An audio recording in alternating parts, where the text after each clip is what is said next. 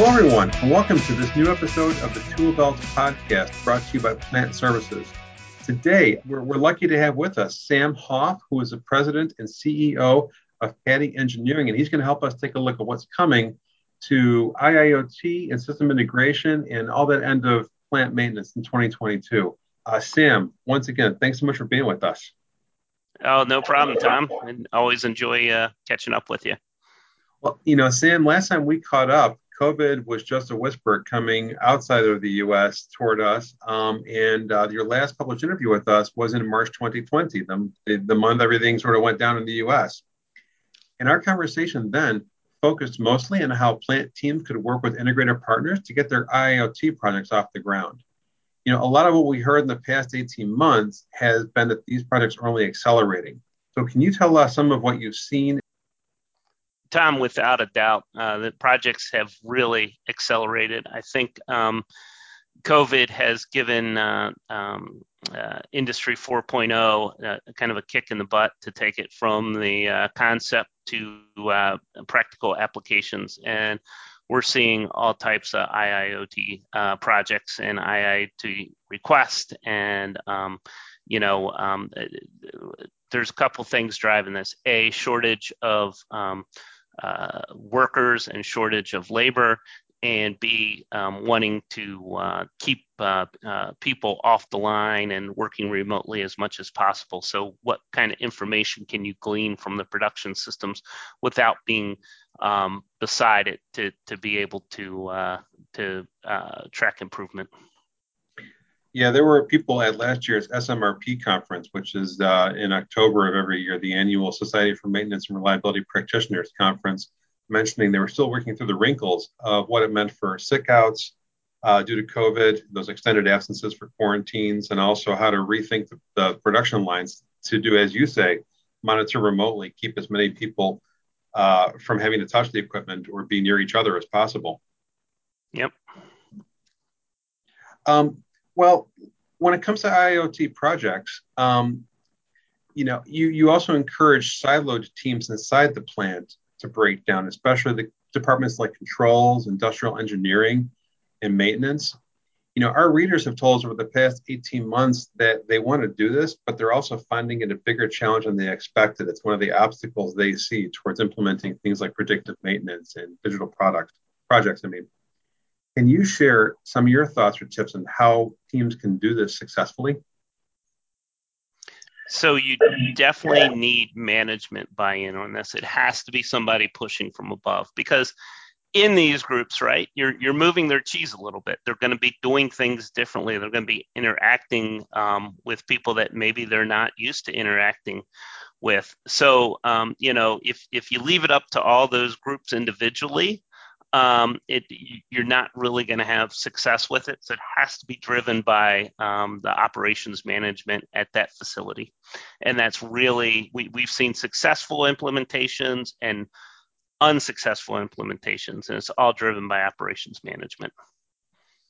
Is this skill to sort of break down silos? Is this something that you find that people can learn on the fly, or it's something which you'd recommend, say, a training course or two could be helpful to help teams learn how to communicate across the boundaries? I think there has to be a regular cadence of meetings with all the stakeholders in it, but you can't have too many people in it. So I would say the group has to be limited to about 6 to 10 people, a couple representatives from each group, and maybe operations management.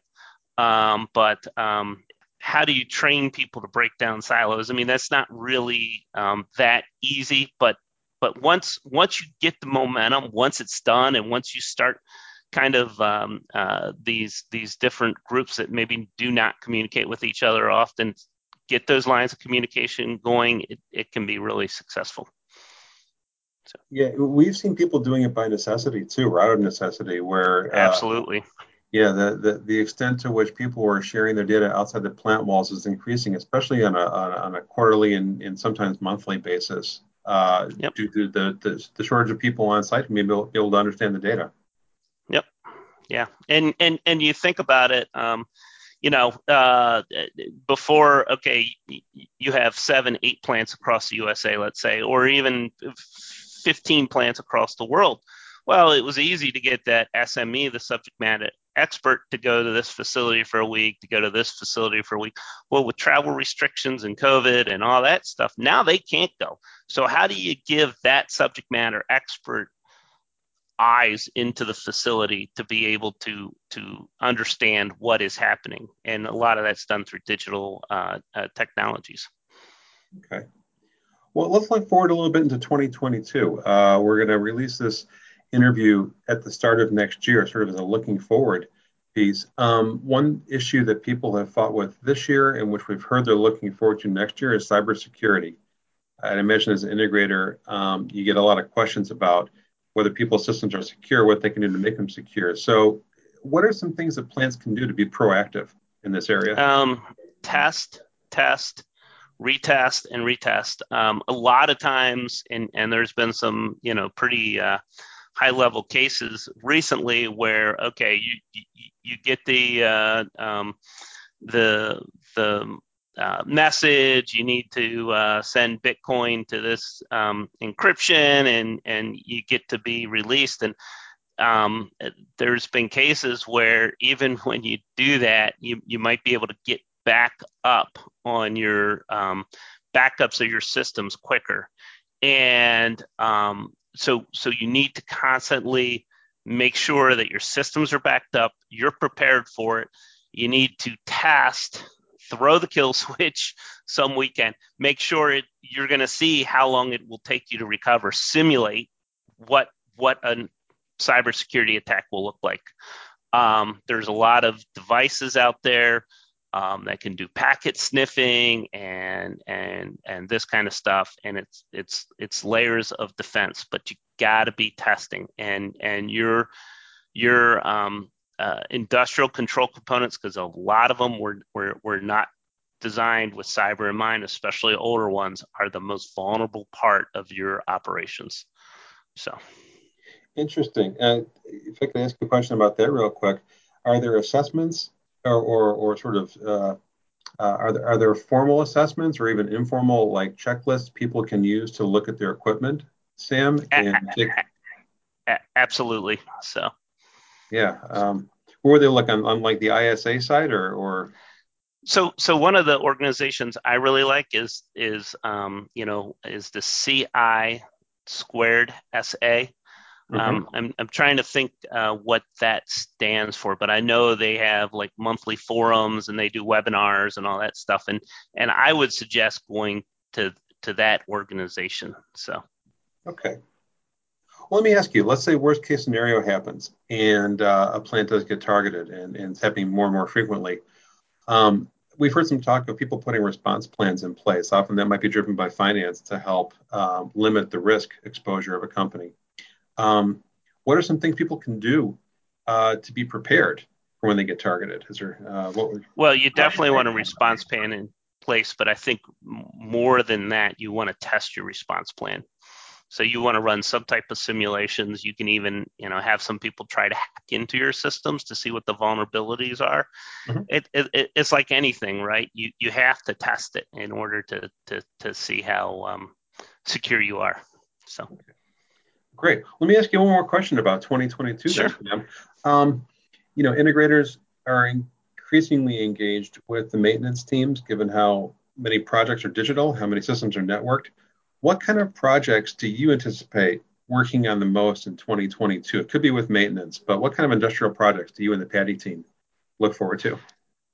A lot of digital type projects, a lot of getting information off the plant floor, a lot of analyzing that information, right? I mean, we're seeing the need within integrators for doing some data science, doing, Power BI, trying to do some machine learning off the data that you're seeing, a lot of digital twinning and this kind of stuff. So I really think, digital technologies will drive a lot of the projects in 2022. It's really interesting to comment about data science. That's an aspect that It makes sense that integrators are growing that direction, but honestly, you're the first person I've talked to which has indicated that. Are you seeing more of that? I'm seeing, yeah, I'm starting to see some leading edge of that. And one of the things is it's such a fascinating topic, right? Mhm. And I take a look. I'm a huge baseball fan, and I know you're in Chicago, so I don't know. Are you White Sox or Cubs?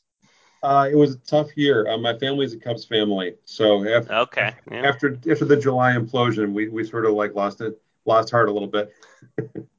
Although the White Sox, if you go to the South Side, they certainly have a good young team. But anyway, Yeah. you'll see that data science has come to baseball big time. I mean, the shifts that they employ and all this stuff. I saw uh, Joey Gallo for the Yankees line out to left field yesterday, and the freaking Tampa Bay Rays have four outfielders on them. Right, they're playing like a softball lineman against them because this guy's a fly ball or a strikeout hitter, Uh, and they're using data science for it. But the one thing about all the data science people in baseball is you got to be able to kind of contextualize the data you're looking at. So system integrators like some companies have been burnt by bringing data scientists in that can take a look at the data coming out of the processes and say, well, this is what I'm seeing, but they have no ability to contextualize what they're looking at. And a lot of times